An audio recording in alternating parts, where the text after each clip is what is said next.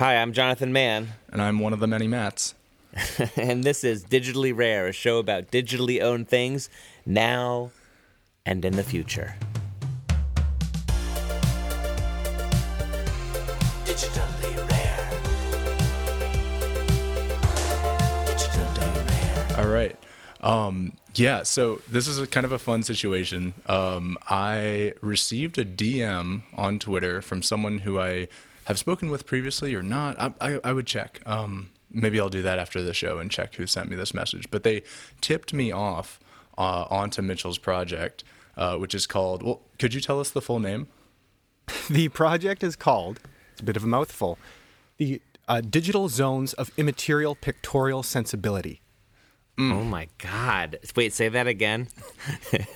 Digital zones of Immaterial Pictorial Sensibility. Immaterial pictorial sensibility. Okay, Yes. I'm here for and this. what's cool is, well, all of that sounds like babble, but it'll make perfect sense once you know exactly what this is. Okay. And Just so this person, just so we're clear, Mitchell, I know nothing. Right. Matt teased everything. I didn't even to tell me. him the name.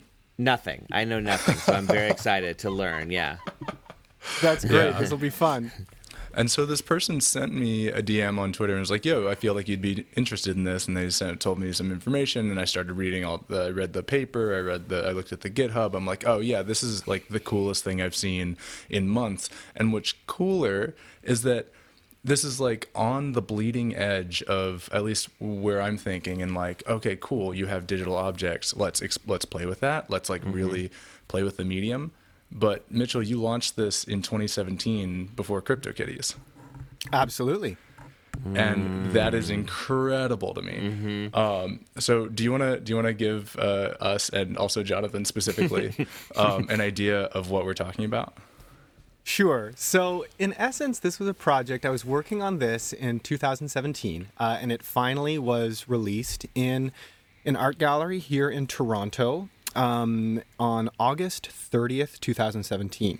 Wow. And what this was me as an artist. I have worked as a professional artist for 15 years, doing gallery shows and public art projects, looking at cryptocurrency and Ethereum in particular as an art material, and trying to understand, although the term NFT did not exist yet in the lexicon, but imagining, it seemed very clear to me that this would be a way of transacting art, and that it could be a way of even creating art. It could be an art material in some ways. And so this artwork was really thinking about what that would mean. What would an artwork on blockchain be? What would you be buying and selling if you bought and sold it? You know, if such a crazy thing ever were to come to pass, you know, if the world ever went absolutely topsy-turvy Looney Tunes and started buying and selling art on blockchain, what would that mean conceptually, right? And so the project, the reason why this project has such a long title is because to think about this, I did, as I often do as an artist, I go back to art history and I try to see if there are precedents for similar ideas. And what I discovered was that the idea of buying and selling something in an immaterial way, and giving someone just a very valuable receipt or token for the artwork, was actually not an entirely new idea. I mean, sure, it had never been executed with this technology, right? But there were really important and kind of famous, but probably not famous enough precedents in the history of conceptual art where this happened. And so this project was about saying, okay, guys, it's 2017. I know some of you here at my exhibition are probably just hearing about what Ethereum is for the first time. Some of you are probably maybe even just hearing what Bitcoin is for the first time, or understanding it for the first time. But this all makes sense if you think about it from the perspective of conceptual art. Yeah, totally. Can you give us some of those, before we get into fully into what your project was, can you give us some of those precedents that you found? Sure. So here's the big precedent, and it's the precedent that I draw from. It's over 60 years old. Okay, in 1958, even at that time, a very famous artist, Yves Klein, opened this exhibition at a gallery in Paris, and it was called the Zones of Immaterial Pictorial Sensibility, or at least it would come to become known that. At the time, it was just called The Void. And Yves Klein was famous for, even if you're not familiar with the name, you would know his literally patented shade of blue. He developed a process for making a very special blue paint and patented it. It's still called International Klein Blue. And so his work was about minimalism to the extreme. He would make these paintings that were just blue. And it is the most intoxicating, almost spiritual, flat blue you've ever seen. And he is, he's trying to make something that is both more and less than a painting, right? That is just going to create a pure sensation. You'll forget that it's even a painting. And so to take this to its logical conclusion, he opens this exhibition in 1958, and people are lined up on the street to enter the gallery because he's very, very famous for these blue paintings. When they walk in, the gallery is completely empty. It's completely empty. Okay. And he claims that what is on exhibit here is that he has imbued this space with the sensibility of the color blue, right? Almost like if you've ever been to church and the priest or the altar boy or whatever rings that bell and they say, okay, there's something here now that wasn't here before, right? Yeah, it's almost this religious and spiritual thing.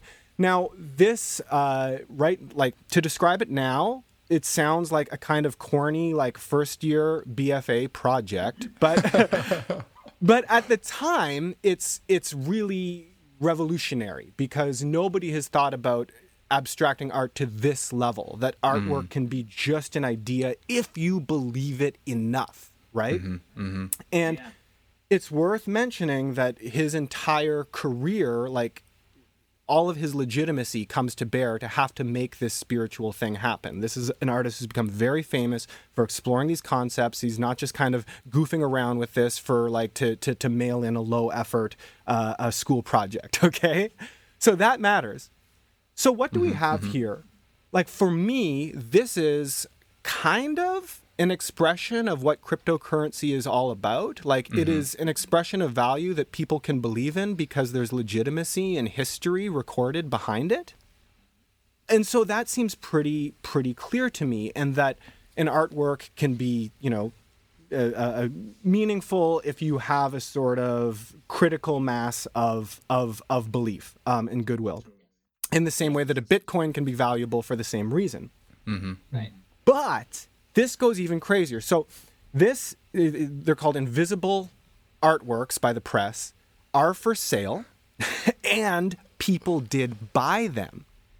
And because, Klein is a next level thinker here because he doesn't want to just put out the invisible artwork as a sort of low effort thing. He's really engaging with the idea of what immateriality is, of what value is, and how there are different types of value and different types of ownership. There's physical ownership and spiritual ownership. There's artistic value and there's monetary value.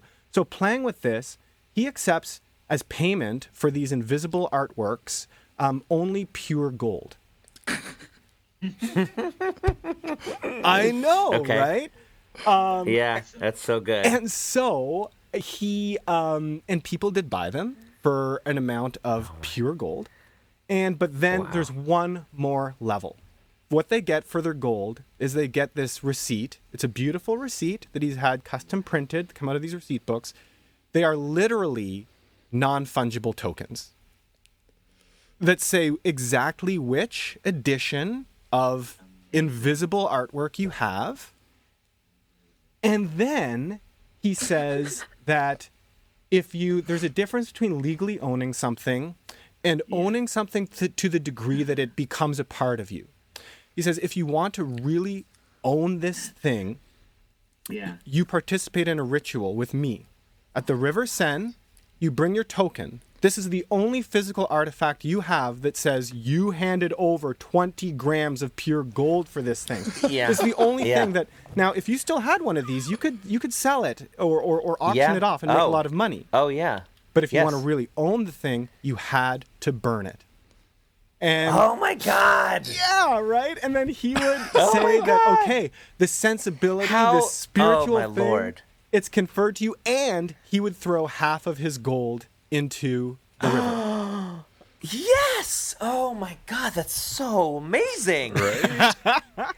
Wait, now how have we not heard of this before? Right? Like this is like yeah, this is Old incredible. is new. This is standing on the shoulders of conceptual giants. Like, yeah, it's incredible.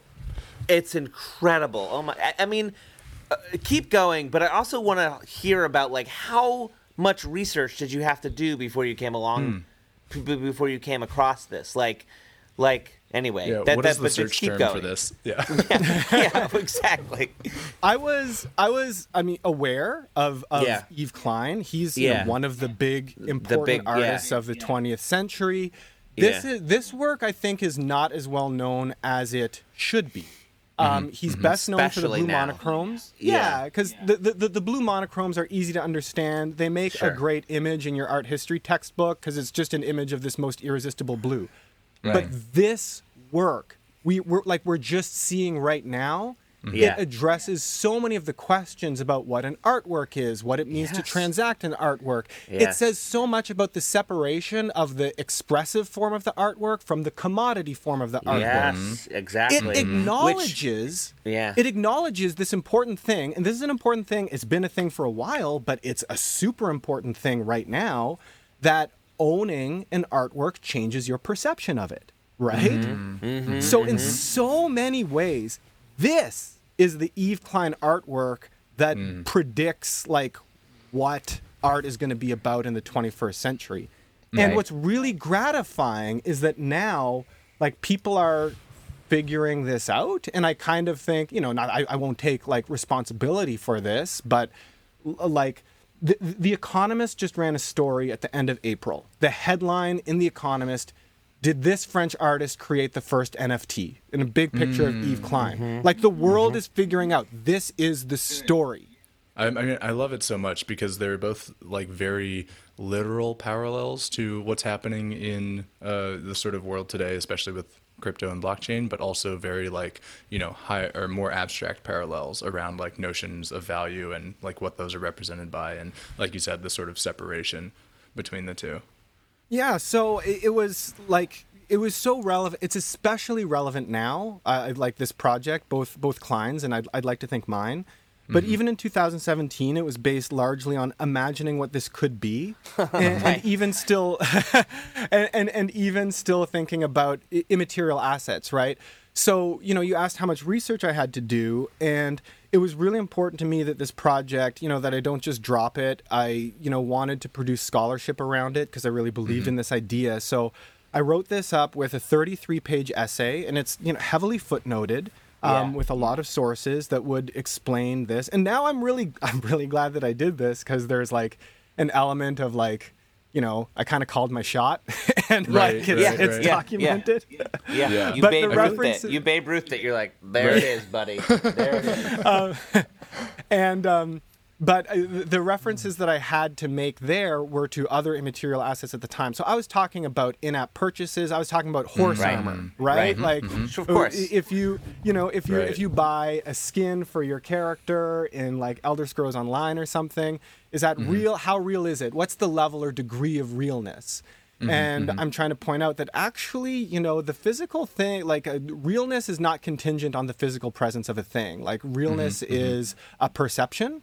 And you can manufacture that realness. Ideally, you do it with real belief and in good faith, and you don't do it with hype Yeah. or the market. But you can you can do it. Yeah. So Yeah. the crazy thing about this was, at the time, I don't like, I want to make a blockchain artwork. I don't know what an NFT is. I don't think anybody knows what an NFT is. I want to make a blockchain artwork. And so, but I want to make the blockchain artwork that explains on a conceptual level, like what art on blockchain is all about to me. So the best way to do it is to sort of just translate this story, this artwork from 1958 into blockchain. And then you have the artwork that explains both what the conceptual art project was about and what my perspective on blockchain is about. So the crazy thing is I did, research into all of the terms and conditions that Klein established for the sale of these invisible artworks, right? He had notes on it, exactly how they were supposed to be transacted. Like the pieces, there were supposed to be 101 of these as editions. They were priced on a bonding curve. Like, Oh my God. yeah, like the second series of them went for 40 grams of gold, and the third series went for 80 grams of gold. He never got that far. Unfortunately, he tragically died 4 years after launching this project. Oh wow. Yeah. But and so look, I'm I'm a decent coder, but I'm not a great coder. All I did was I translated those terms and conditions into Solidity as best I could, right? Saying, okay, there's going to be this many editions. I need to keep track of each one individually because they have to be able to be burned for half of their initial sale price, and everybody needs to know which distinct artwork they own. Yeah. They need to be released on this bonding curve, and they need to be released in series, each of this number of tokens. And really, like, just by translating the terms and conditions into Solidity, I ended up with a non-fungible token, like almost by accident. Right. And like that is proof of concept to me that, like, yes, Yves Klein's project in 1958, it was definitely a non-fungible token artwork. Yeah, for sure. Yeah. And I love how natural the burning of the token is for the blockchain world. It's like literally the metaphor we use is also burning and transferring the money. Yeah. How is that possible that the literal thing that they did became the actual metaphor? Like, yeah. This is something we've talked a lot about, is metaphors and like what metaphors work and what metaphors are appropriate. And I don't know how burning was so perfect. It's just amazing. Yeah. Quite good. It was so perfect. But also, I mean, I think even of this idea, typically now when we see burning tokens, it's done, I mean, either to, reduce supply and do that sort of like trick of the market. But we've also seen incidents where it's kind of a flex. And there is, and it's almost like the owner does see something like immaterial gained, like to their persona by doing that. Oh, for sure. It's a different thing, but I think that the differences between what it was supposed to represent in 1958 and what it's representing now probably tells us something about our culture and our collector culture. It's worth remembering and reminding listeners just how quickly things have changed, and how in 2017, even when you were working on this, like that sense that you were talking about of like, this is a really crazy idea, and like no one's for this far future where this is going to be happening. I'm just going to be exploring this. That really is how it felt back then, and it's hard to convey that to people who weren't there now because it's almost so obvious. But it really did feel that way. It felt like, okay, this is clearly the future, but I know it's a little crazy. So take us through your project and like how it went off, like what happened with it. So I presented the artwork at Interaccess in Toronto, and it's a great media art center that's been around for 35 years, presenting technologically innovative art.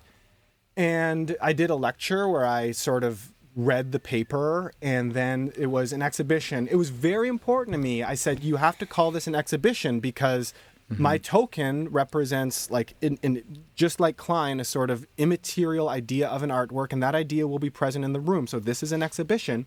So I minted the first token there, and then it was that sensibility, I said, was there in the space. And a few friends bought it.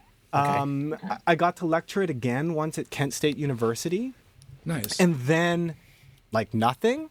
Yeah. Nobody really cared for a long time. Yeah. And then I'll tell you what happened was, obviously, whatever has happened in the last 6 months with this NFT boom has happened. Yeah, has happened. And the tokens that were left in Series 0, how great is this? Klein even zero indexed his series and token numbers.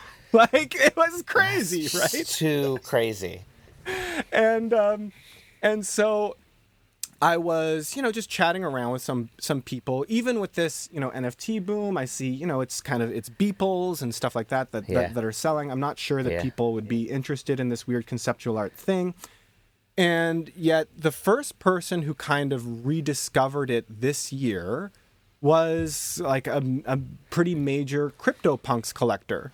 Oh, wow. And he spent, a lot of time kind of educating me on, what that community looked like. And he was also like really like interested in hearing more about this project. Like he went, just immediately like bought the token and then like read that whole 33-page essay. And I'm like, dude, no, I don't know that anybody else read all 33 pages of my essay, like not even the art world people. And it was like this incredibly uplifting moment where I realized like that's amazing. There was interest in this story. People want to see, people are invested in this technology and in this ecosystem, and they're really excited to hear different interpretations of it. And that was really exciting for me. So I kind of rewrote the essay into some more like a more plain language version, and I made a video essay. Oh, great. And I thought a lot about where to post that, and I didn't want to submit it to like an art journal or even put it on like Hyperallergic, an art website. I submitted it to Super Rare, and I put it on Super Rare editorial because nice. Like that was the community that I wanted to talk to, and then all of a sudden there was kind of a little bit of interest. So the project was in it's pre-ERC 721, obviously. So even though it's non-fungible, it's kind of like CryptoPunks. It's not going to show up on OpenSea or anything on its own. So I coded a wrapper, and eventually some other people, like also in the Punks community, found, and they bought up what was left of Series 0. And it only cost like 0.1 ETH, right? Of course they did. Yeah, I mean, it was like a 2017 token, but beyond that, like I kind of figured that would be interesting for people. There's a 2017 token. But I could not have expected that people would be that interested in the story, which I'm delighted about. Oh, the story is everything. Yeah. It's incredible. The story awesome. is amazing. Yeah. So I made a wrapper for it, and then I waited to release Series 1. I can only release the series, like, the contract gets paused after one series or tranche of tokens is released, and then I need to unpause it to release another 10, right? Yeah. On the bonding curve again. So I waited until this was so perfect. It just so happened that, I got the wrapper contract done. And the wrapper contract is actually kind of a cool NFT unto itself that I was very proud of. But and then I waited to deploy it and release Series 1 until it was exactly 1,337 days since I had deployed the first contract. Well done. Yeah. And that just so happened to be Yves Klein's birthday. What? Come on. My God. Come on. Doesn't get any better than that. That is amazing. Wow. Talk about bridging from one thing to the other, like Holy through time cow. and through media. Oh, God. Good. I swear, it's completely insane. And since then, like, it's been awesome. Like, I just I saw my name in print in Artforum for the first time in my career. And, that's a major career milestone for somebody who's been an artist for 15 years, right? And then it, the project was written up in Art in America. And so, all the kind of, there were a number of art world press outlets that picked up on it as sort of a tool for understanding NFTs from an art history perspective. Of course. Yes, perfect. And it's really weird because it and now the NFT community is kind of is also kind of rallying around it and are really interested, and I'm very humbled by that. And so the series 1 through 4 all sold out fairly quickly, which is nice. But it's nice mostly because I hope that the story kind of contributes to the level of discourse in the space, which I think is healthy for making sure that this is like which I hope is healthy for the long-term like future of this technology and art on blockchain. Yeah. Well, I think it definitely is. I mean, I think stories like this one that surface these old stories and bring them, and it literally, you are the bridge, helps. It helps enormously, don't you think, Matt? Oh yeah, definitely. Especially from the education perspective, like from the art history angle, like of course certain people are going to resonate with that. And I think that's definitely, because whenever I speak to people who come from the art world, I use a completely different tack for trying to explain digital ownership. And this is like the perfect silver bullet. It's so much, like, it's like the one. Yeah. Yeah. Really great.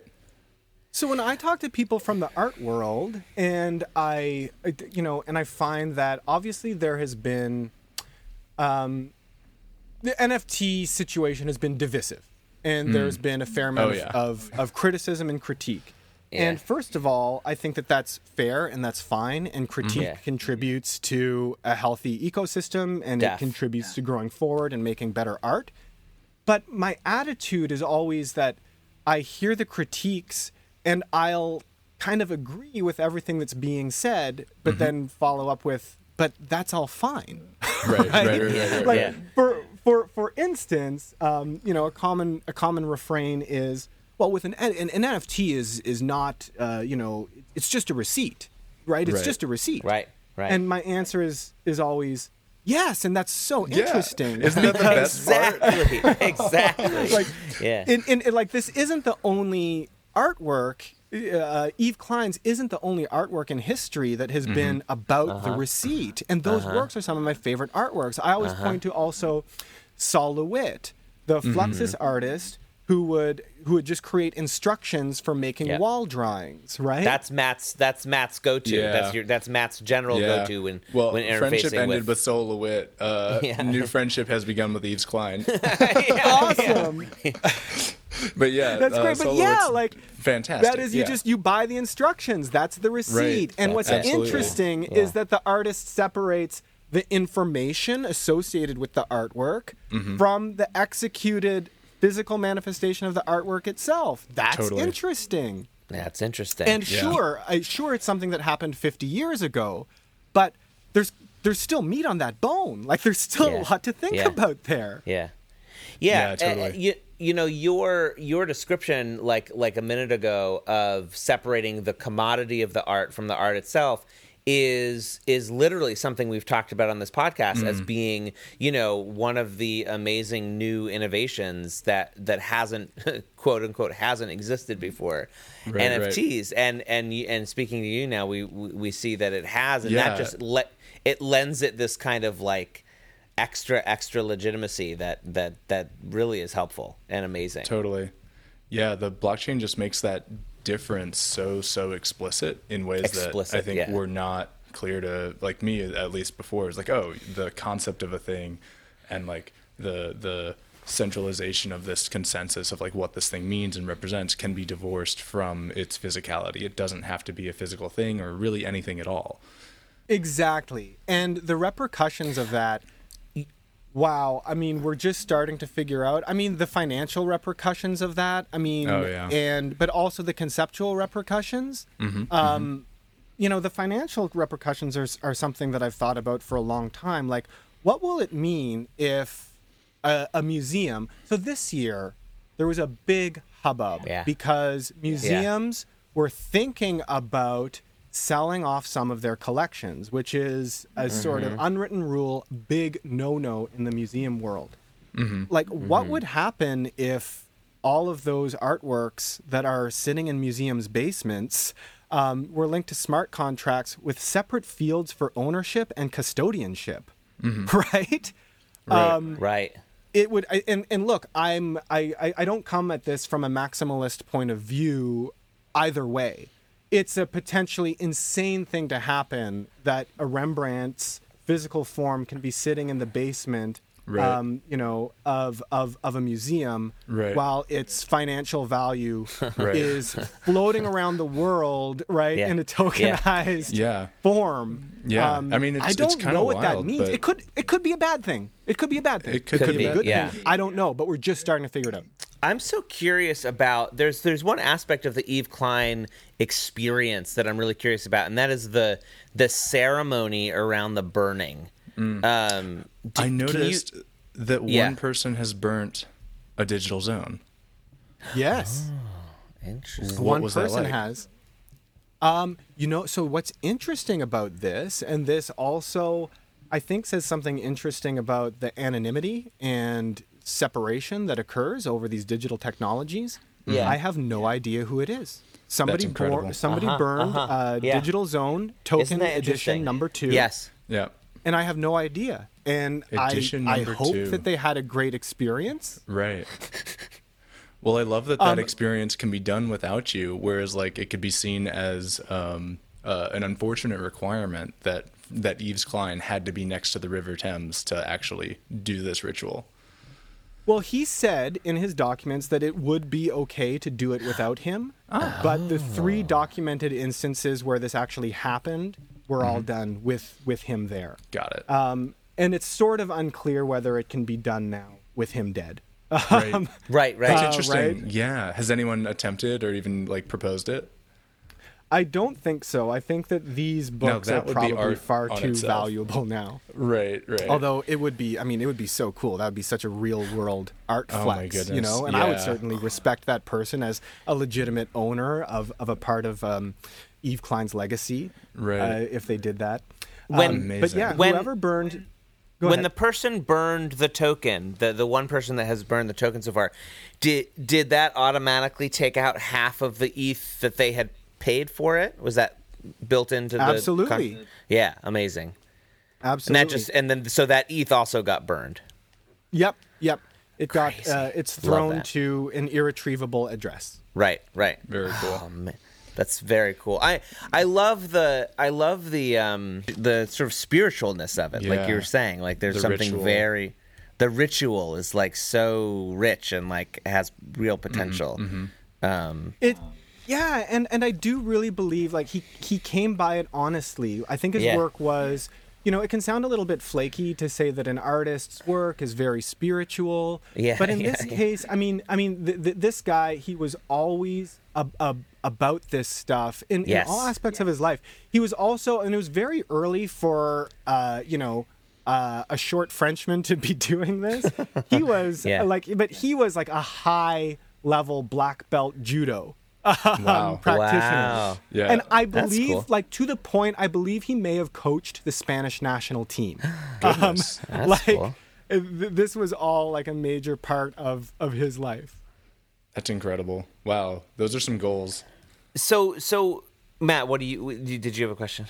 No. I think I'm just really loving the whole burning mechanic because it's like one cannot understand the sensibility that will be transferred until it is done. It's an uncrossable line, but it's also like not hilariously, but it's a surprisingly difficult line to cross, right? To burn this thing where the proof that I ever owned it is tangible in this digital ownership sense. It's sitting in my wallet. It's proof that I have owned this thing. But to truly own it, to truly experience the full process, one must destroy it. And I love that because it really, really enforces the intangibility of the experience.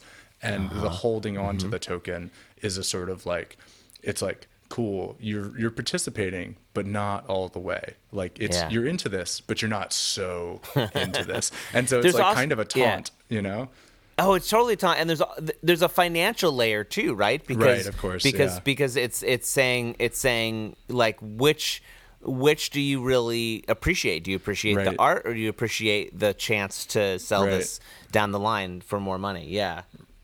Exactly. And acknowledging the degrees to which ownership and financial investment is intertwined Yeah. with perception of the artwork it's very important, and because it still is sort of a taboo in art. And you'll often see that today contemporary artists, the only time that they really want to engage with the fact that their artwork exists as commodity, they tend to do it in a sort of like tongue-in-cheek or like kind of almost vulgar way, you know, making a diamond skull and putting it on auction for like $100 million. They seem incapable of taking like, I don't want to say humble approach, but like a very realistic approach where there's no like... There's no upside for them. Yeah, exactly. There's no financial upside for them, yeah. Yeah, and it's something that has to be reckoned with, the fact that we, you know, when you produce an artwork, you are producing a commodity. And Klein had some other interesting experiments about this as well. He had one exhibition where the exhibition was a series of more or less identical blue monochromes, but each with different prices attached to them. And you could come in and just buy whichever one you liked. Whatever you thought. If you thought the $7,000 one was for some reason better than owning the $3,000 one, then get that. And so the only difference would be how that dollar value affected your perception of the artwork. And so it's very rare because I do believe that he was a profoundly spiritual person, and I do believe that he was trying to engage with how ownership and money not even necessarily taints that, but maybe taints it and maybe just inflects it, or maybe even is just a part of, like an inseparable part of that spiritual perception. Yeah. I don't know. Yeah. He is, without a shadow of a doubt, he is the great, if Joe Looney is the grandfather of NFTs, he is easily the great grandfather, like the great grandfather of NFTs. Like, God, I he love that experiment. Are there? This is a funny question. Are there biographies about him? I guess there must be, right? Oh yes, I think there's many. I mean, I'm staring at one on my bookshelf right now, and of course I cited a lot of books in my essay. Amazing. All of which are pretty good, because I think that's going onto my list of things to read. Yeah, I mean, and he was just such a big character, but I do think his legacy is still being unraveled now. Like, I think that this is the underappreciated part of his legacy that could be. I mean, frankly, we're probably like one major auction result away from like this becoming like the dominant Yves Klein narrative instead of the blue monochromes. Right. Right. For sure. Yeah, that's amazing. What's the future of your project? Are you did he have a limit to the number of since you based yours off of his, was there a limit to the number of series? What are you doing with that? Yeah, I'm following his release conditions exactly. Yeah, amazing. So there are a maximum of 101 tokens that were ever sold. And so, that ever could be sold. Right. And so, you know, I've done the same thing, and I think I've sold now 70, right? And so the minting is paused at the end of each series. Right. So up to we're series 5. And so I think, I don't know when this will be released, but I'll probably release series 5. Which will be tokens 71 through 80 sometime next week. Incredible. And those are on the same bonding curve. So those will be like 3.2 Ether. Wow. And and we'll see what happens. So far it's been really good. They've sold out fast, which is great in a lot of ways, but it's honestly most great because it means that people are invested in this story and expanding their sort of conceptual narrative around NFTs. This is when you first released this at the gallery in Toronto. This was, you said, August of 2017. So just to put that in context, CryptoPunks had launched in July, I believe, of 2017. So you were only a month after CryptoPunks. Yeah. I was working on this when CryptoPunks came out.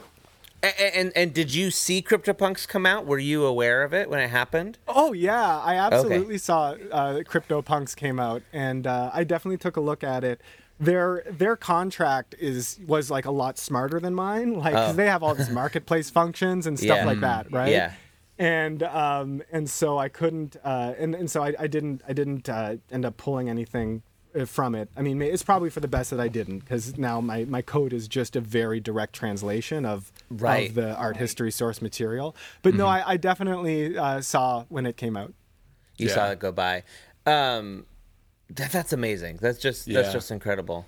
Absolutely incredible. And yeah, it strikes me again that this is, in the same way that Yves Klein is like this logical extreme of ownership and representation, the Digital Zones is also this logical extreme of that concept applied to this medium. And it's so fun how that like was clear to you in 2017 and is now only clear to me, for example, right now, where I'm like, oh yeah, this is the logical extreme. The token is invisible. It doesn't represent anything in particular. It represents an idea, a sensibility, and then it plays with all of these mechanics that are just so good with the burning and the receipts. It's really excellent. Yeah, and what you've just said could be rephrased in a way to make it sound like so many of the criticisms of this technology, right? True. And Yeah, and to me, it's literally like you said. beautiful. It's like. Do you say that and then you go, and that makes it bullshit, or do you say that and then you Right. go, and isn't that amazing? And that's why Yeah. it's the coolest thing in the world. and that's why it was so important to me to make the essay. And for a long time, I thought that basically the essay would be the legacy of the artwork because nobody would ever buy these tokens, right? But at least I had an essay out there that was like time-stamped on GitHub that communicated these ideas, and I could maybe lecture on it sometimes. Yeah. Amazing. But I should say I'd like to throw in one more thing about please. the way the artwork works that I'm quite proud of, right? You know, Klein was very much about trying to make people as much as possible engage with the idea of immaterial things in different ways. And so one other reason why it's frankly kind of floors me that people are buying this token now is that I very deliberately did this, and I still say on the website that there is no DApp for buying it, and there never will be. To buy it, you have to. I mean, at the time, I'm not sure if Etherscan had like contract interaction on its website in certainly 2017. No. But I was saying like you could use like my Ether wallet or like your Parity app, Right. or Geth or something Open to up interact with Mist, the contract directly to call the functions, right? And that was a way of not hiding the blockchain behind some easy to use interface. Like you're going in, you're seeing all the functions of the contract, you can see the code right there. And I thought that was really important. You're seeing how this code is expressed on the blockchain. And what's been really cool is that like people who have wanted to purchase the tokens, they're like DMing me on Discord or on Twitter or whatever, and they're people who in a lot of cases like they have experience buying NFTs, but actually interacting with the smart contracts not through a DApp is something new for them, and they're like, this is kind of scary. This is scary. Like you've been spending thousands of dollars on NFTs for months now, but now you look at the contract and it's a little bit scary. And I think that's cool. It's kind of another level of education that happens with the artwork. It's almost in some ways you could look at that as like a corollary to the experience of going into the gallery and having that just be your experience. Like that's your experience is going into the contract and confronting that. You know, that's like part of the thisness of it. Totally. Exactly. Yeah, the contract is the thisness. The code is the thisness. Yeah. That's really great. Yeah. That's how the first time I did that was actually with Mooncats. The only way that I got like 4 Mooncats, and the way I did it was I had to go interact with the contract. And that was the first time I'd done that, and I did find it very scary. It was wonderful in its own way. It felt great, you know. It feels like you're closer, you know, to the thing. Yeah, absolutely. You're getting close to the technology. You're experiencing kind of what it's all about on a different level. Do you have plans down the road for your next? Are you now thinking about your next project in this space, or are you on to bigger, different, like, pastures of art making after this one? No, this is, I definitely have a plan. I'd say I have probably a 3-year plan. Excellent. And I mean, I have, even before this NFT boom happened, Yeah. I have been looking to continue making immaterial artwork for a long time in Great. different formats. Yeah. Because I'm very interested in how much thing there needs to be for it to still be an artwork. And I've been interested in this for a long time. I mean, to put this in context, my last exhibition that I did before I did the Digital Zone in 2016, it was a sculpture that was made entirely out of water vapor. Okay, it was just two clouds of water vapor that smashed against each other.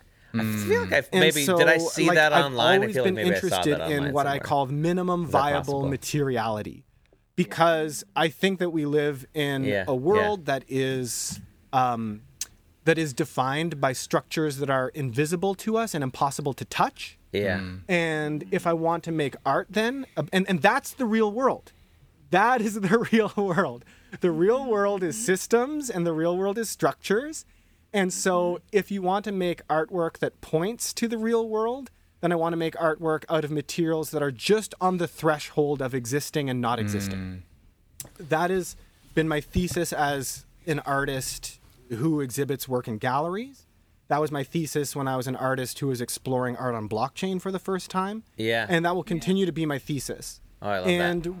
One of the things that has changed for me is that now, with there being interest in NFTs and some of the token works, that becomes more plausible for me to do. For the last 4 years, since I've made the zones, my actual, I don't want to call it a day job because it's my passion and it's art and I'm very proud of it, but I actually make the complete opposite of NFTs.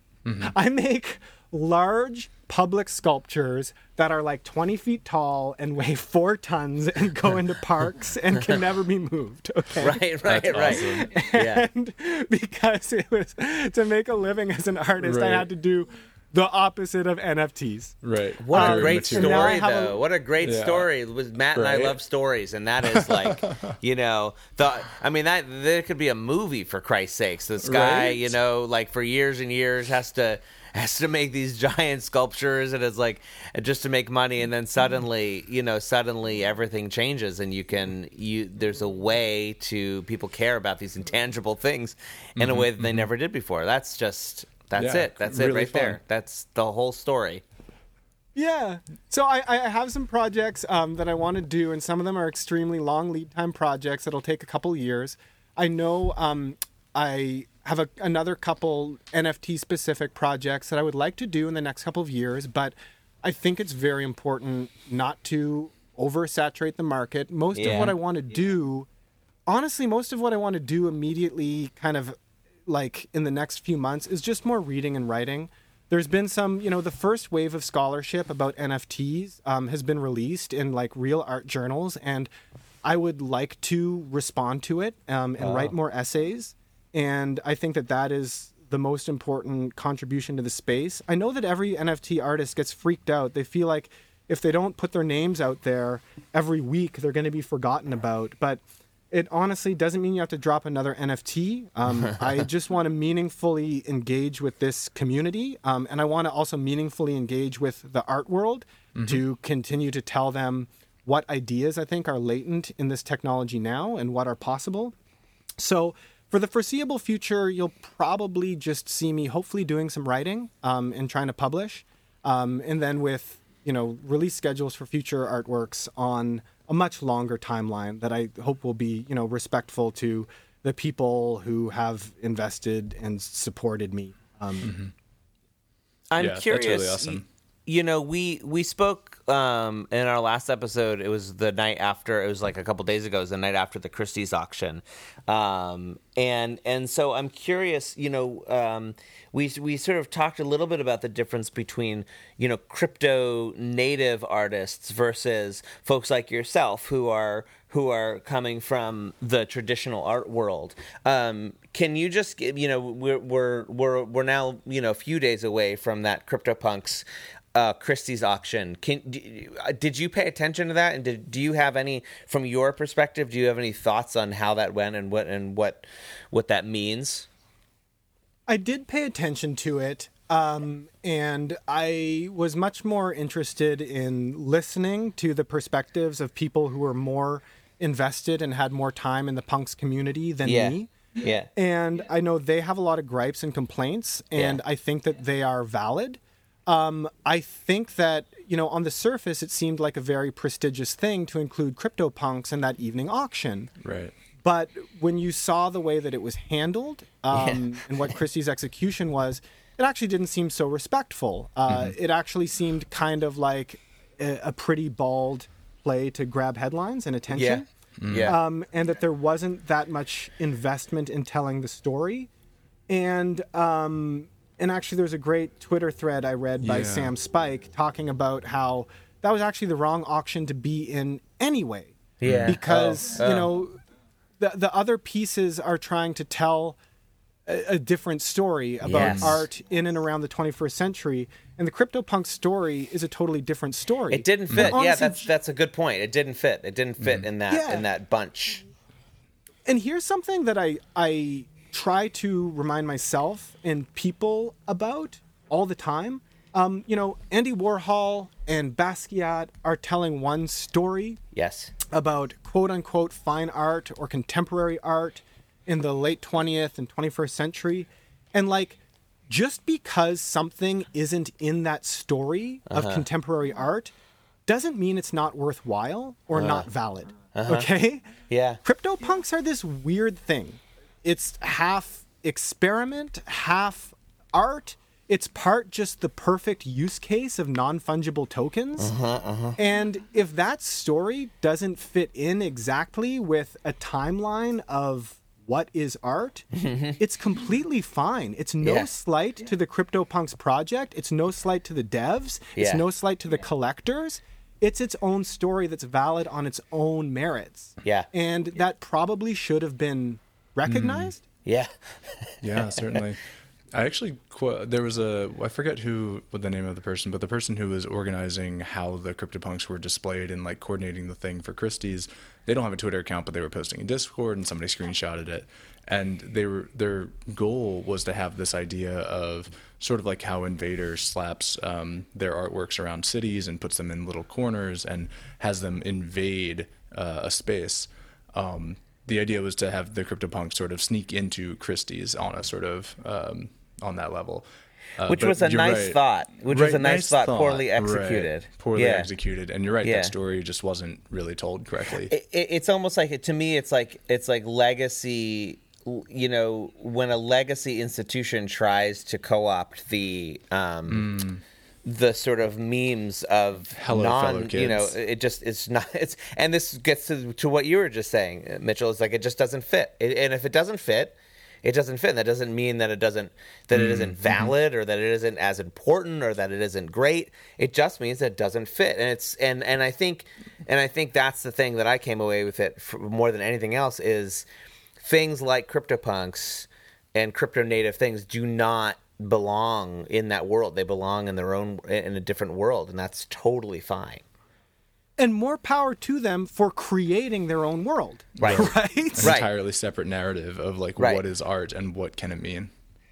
The problem with the idea, the Christie's presentation idea of, these punks just snuck in to the Christie's auction is that it's too similar to what the skeptics and what maybe the old money idea would have been saying. Yes. And Christie's thought that just by virtue of being Christie's, they could co-opt that narrative and it would all of a sudden be fun and transgressive and ironic.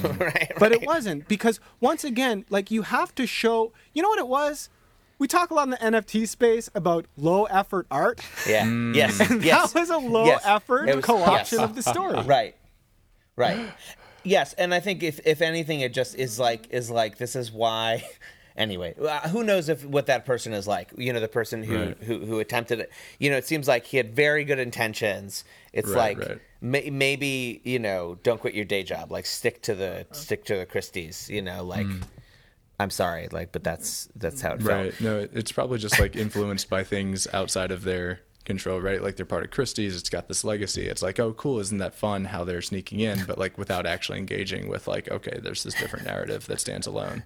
Yeah, totally. Well, that's the thing. They're trying to get the collectors and they're trying to get their money, but not acknowledging that they are their own community. Yeah. Not acknowledging that they have their own values. And that's wrong. And here's the thing that, you know, I've said to some other people in the legacy art world that are like looking at auction stuff is like, look, just because not everybody has an MFA, is they're not dumb people. Like they can sense whenever they're not like being respected, you know? Yes. And it's like this in terms of, I like the NFT that I made is about finding a connection between art history and crypto art or NFTs, right? And which I think it is a cool thing to do, to find to root your NFT and the idea of it in art history. I also believe not everyone needs to do that. Like not everything needs to be that. A lot, most NFTs will not be about how NFTs connect to art history, and many of them will still be valid, right? That's exactly right. So just to wrap up here, I'm curious: have there been any projects, you know, in this latest explosion, or is there anything coming up anything at all that's in the space that's kind of blowing your mind right now? Things that you've seen that you just have said, "Oh man, that's a really cool idea. That's a really great execution of something." So we mentioned Sol LeWitt earlier. Yeah, and I thought is like as soon as I sort of came onto this suddenly like reborn NFT boom, the thing that stood out to me immediately was art blocks. Yeah. Yes. And I'm not even talking about any individual artist on art blocks. Yeah. Like just the platform itself is so incredibly Agreed. It's smart technically, but it's also smart conceptually. It solves so many of the problems that generative art has had for decades. Or you know, I don't want to say solves, but it offers a solution to problems of presentation. Obviously, problems of commodification. It also created a really strong community for enthusiasts of that to to rally around, and like. The tech is it's so smart, and there are huge conceptual ideas that are baked right into it. Ideas about randomness and determinism, like ideas about permanence. That is to me the most. That's the thing that excites me most. Just that platform exists and it's so well done, and that it's doing so well. I'm excited about that. Some other art on blockchain. That has been innovative, like Deaf Beef is, I think... We talk about Deaf Beef every episode now. We talk about Deaf Beef every episode. I just learned fellow Torontonian. Excellent. Whoa. There you go. You guys got to get together. Wow. We're having him on the podcast, like very soon. Deaf we're having Beef him on. Digital Zone collab. Yeah, there you go. That's great. I was so excited about that. But I would say the other thing that has been most exciting for me is that when I was creating this project back in 2017, I had my head down, and that was my first foray into crypto. I hadn't held crypto or anything like that before then, and I didn't realize that there were a number of crypto artists who had come before me, who had astonishingly similar thinking, and so one of the and like I didn't know about them at the time, but I discovered some exhibitions that were happening like as early as like 2014 by Furtherfield, and that featured artists like Ria Myers and Primavera Di Filippi and Sam Hart and I was sort of discovered them only long after I'd made the digital zones. And probably the best thing that's come out of this time was, that just emailing them and like connecting and sharing some ideas. I did some Clubhouse talks with Sam Hart and Rhea Myers, just kind of trying to, like, once again, expand the narrative of what these technologies are about and what ideas they can contain and what ideas they can push forward. So that actually has been the stuff that has been most exciting for me is seeing like there's an incredibly rich history and it's diverse, and there were always real art history nerds in the crypto space. That's lovely. Yeah, a conversation like that would make me actually join Clubhouse. That sounds really great. There you go. Oh, it was awesome. So I talked with Sam Hart about, he curated an exhibition. It was at the 2017 Consensus Ethereal Summit. Yep. Like, it was crazy. And it was like real art stuff. And the Consensus wanted to do that. Like, they, it shows that like there's actually always been a space for art and conceptual thinking in crypto. Yeah. I remember the first thing that blew my mind was a Plantoid, I think. Yes. Yeah. That was amazing. A piece of art that like sustains itself by like prescripting humans. Oh, incredible.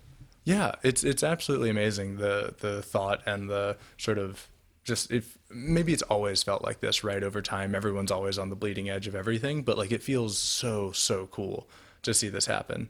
It's so exciting, and some of those old ideas like will be retrieved, and I think the whole space will be like so much richer for recognizing that these ideas have been there for a while. Totally.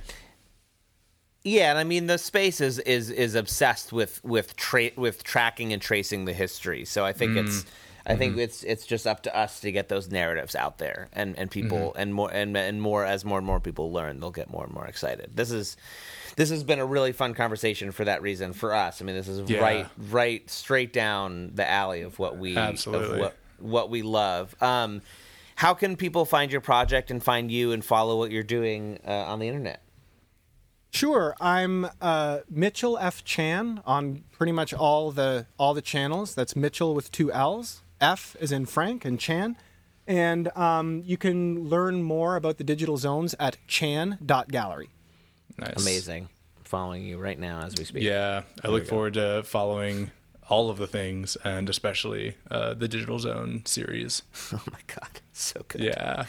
Thank you so much for listening. This has been a really fun chat. Super great. You can follow me on Twitter at SongADayMan. You can follow Matt at Matt G. Condon. Find us on iTunes. Leave us a review. Send us audio questions. We only got one so far. I'd love to get some more people asking us things to talk about.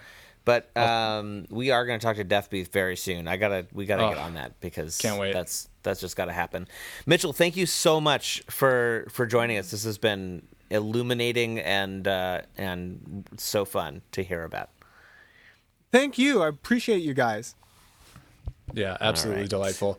All right, I'll do the thing without any prompting. Get nifty. There it is. Okay.